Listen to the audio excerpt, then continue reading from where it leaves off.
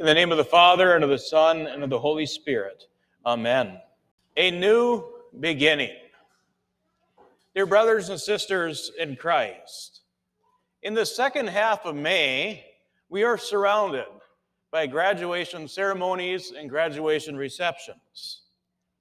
Just the other day, the seniors at NEW Lutheran High School stopped by Faith Preschool so that the staff and the students could congratulate them on their well-earned accomplishment. And so today, we honor and celebrate our high school, college, and higher education graduates of faith. This all has me reflecting on my own high school graduation, some 13 years ago already. At my high school graduation, I felt relieved that something had come to an end.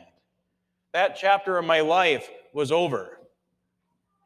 Of course, it wasn't only an end to that point in my life, it was also a new beginning, or a start, as I would begin the next chapter in my life. Now, in light of our reading from Acts today, I can't help but think of the new beginning that the disciples were experiencing. A much more significant beginning than my graduation ever was. In the text, the apostles are beginning a new era. For 40 days after Easter, the apostles had it made. They were able to walk and talk with the risen Christ. For over 5 weeks, the risen Christ would continue to appear to them, teach them, and prepare them for a time when he would no longer be with them, physically or visually. It would be a big change for the apostles, but Jesus had been preparing them for some time, even before he suffered and died. This is a reality that the disciples, or the apostles, had to face. The risen Christ would indeed leave them. He would ascend into heaven, where he would sit at the right hand of the Father. The apostles then would be tasked to carry on the ministry that Jesus had begun. They would be tasked to continue telling people about salvation in Christ. Indeed, they would find themselves at a new beginning. After 40 days, it was time for Jesus to ascend, just as he had said that he would do, just as he had promised, just as the disciples had been prepared for. All that the Father had sent him to do, he had finished. And now Jesus would go up and take his place at the right hand of the Father, where he would be given all authority and power of heaven and earth, and be in control of all things. With Jesus then ascended into heaven, the apostles would have a new beginning. They would enter into an interval of time of 10 days between the ascension and Pentecost. Just as Jesus had told them to do, they rushed back to Jerusalem, and they waited there for the fulfillment of the promise of the Holy Spirit, that promise that would be fulfilled on the day of Pentecost. And so the disciples waited in great anticipation for the day when they would receive power from on high, that day when the Holy Spirit would come upon them. But they did not waste their time while they waited. They did not simply cower away for 10 days and do nothing. No, immediately after the ascension, they rushed back to Jerusalem, where they had spent much time in prayer, continually blessing God in the temple. Not only that, if they were to continue this ministry of Jesus, there was business to tend to. There was work to be done. First, they had to select someone who was qualified to fill the unfortunate vacancy left by Judas. The candidate had to be a competent witness to all that had happened the previous 3 years, from the baptism of John until the ascension. The candidate had to be a competent witness, therefore, to the resurrection as well.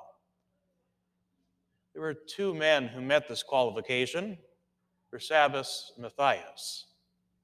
And so they cast lots for them to decide which of the two they would choose. The lot eventually fell on Matthias, and he was numbered with the apostles and shared in the ministry.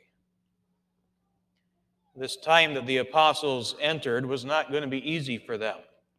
The apostles had this reality to deal with. They were still in the world. They were still living in the world that had the effects of sin. There would be sickness. They would have troubles. They would have fiery trials. They would face temptations. They would have doubts and fears. And though Jesus had told them that he would not leave them as orphans, I am sure that at times they felt as if they had been left to fend for themselves. After all, they were human, just like us. They were not promised an easy life. Just take Peter's word for it. As Peter said, "Beloved, do not be surprised at the fiery trial when it comes upon you to test you, as though something strange were happening to you. But know that the same kinds of suffering are being experienced by your brotherhood throughout the world." Peter knew this firsthand. He would face fiery trials. He would experience suffering. Peter himself would be put to death. As a matter of fact, many of the apostles experienced suffering. Many of the apostles were put to death. This does not change the fact, though, that Christ was certainly in control. He was in control, for he would send the Holy Spirit.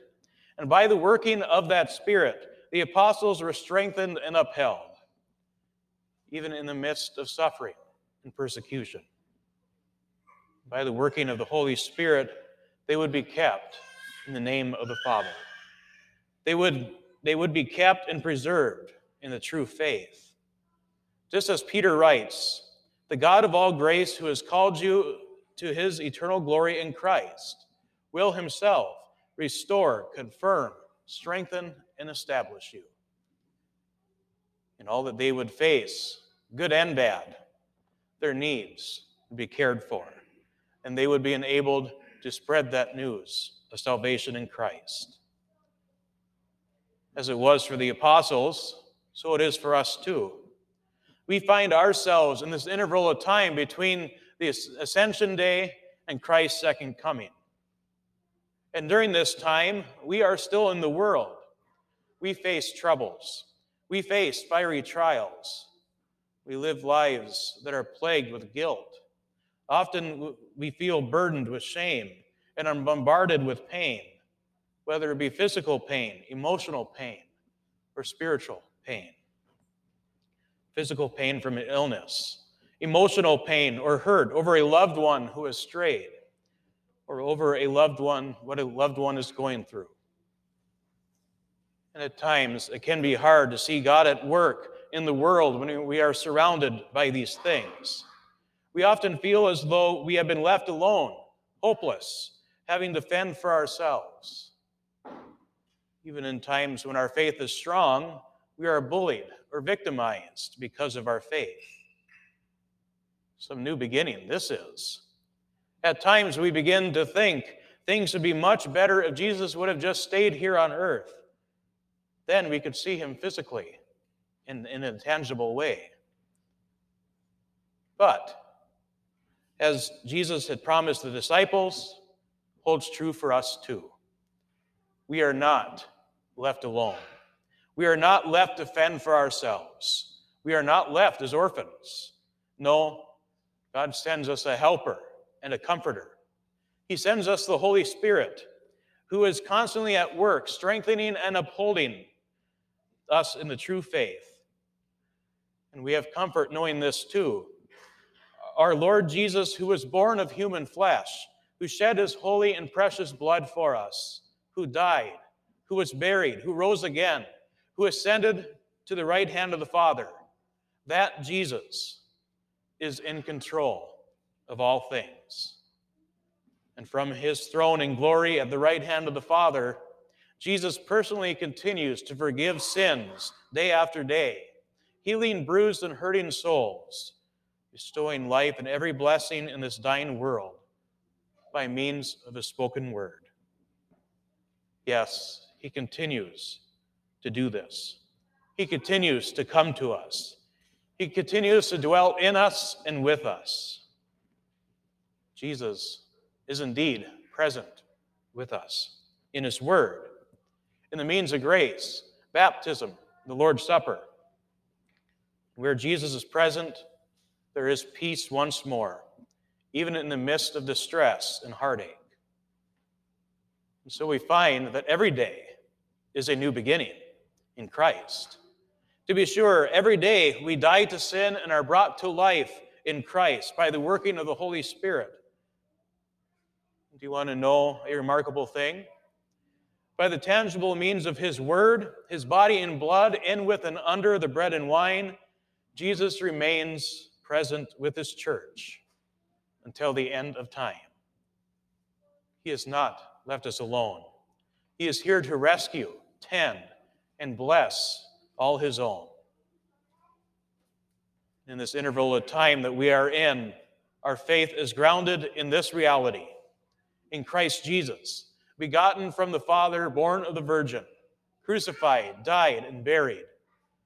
But then on the third day, he rose again from the dead, and 40 days later ascended into glory, just as we confess in the creeds. And the one who did all this, our Savior, is the one in whom we place all our trust and hope. He did all this, that we may be his own and live under him in his kingdom and serve him in everlasting righteousness, innocence, and blessedness, just as he is risen from the dead, lives and reigns to all eternity. And this will carry us to the end, when we will have a new beginning, in the new heaven and the new earth, when our bodies and souls will be reunited in the resurrection of the dead.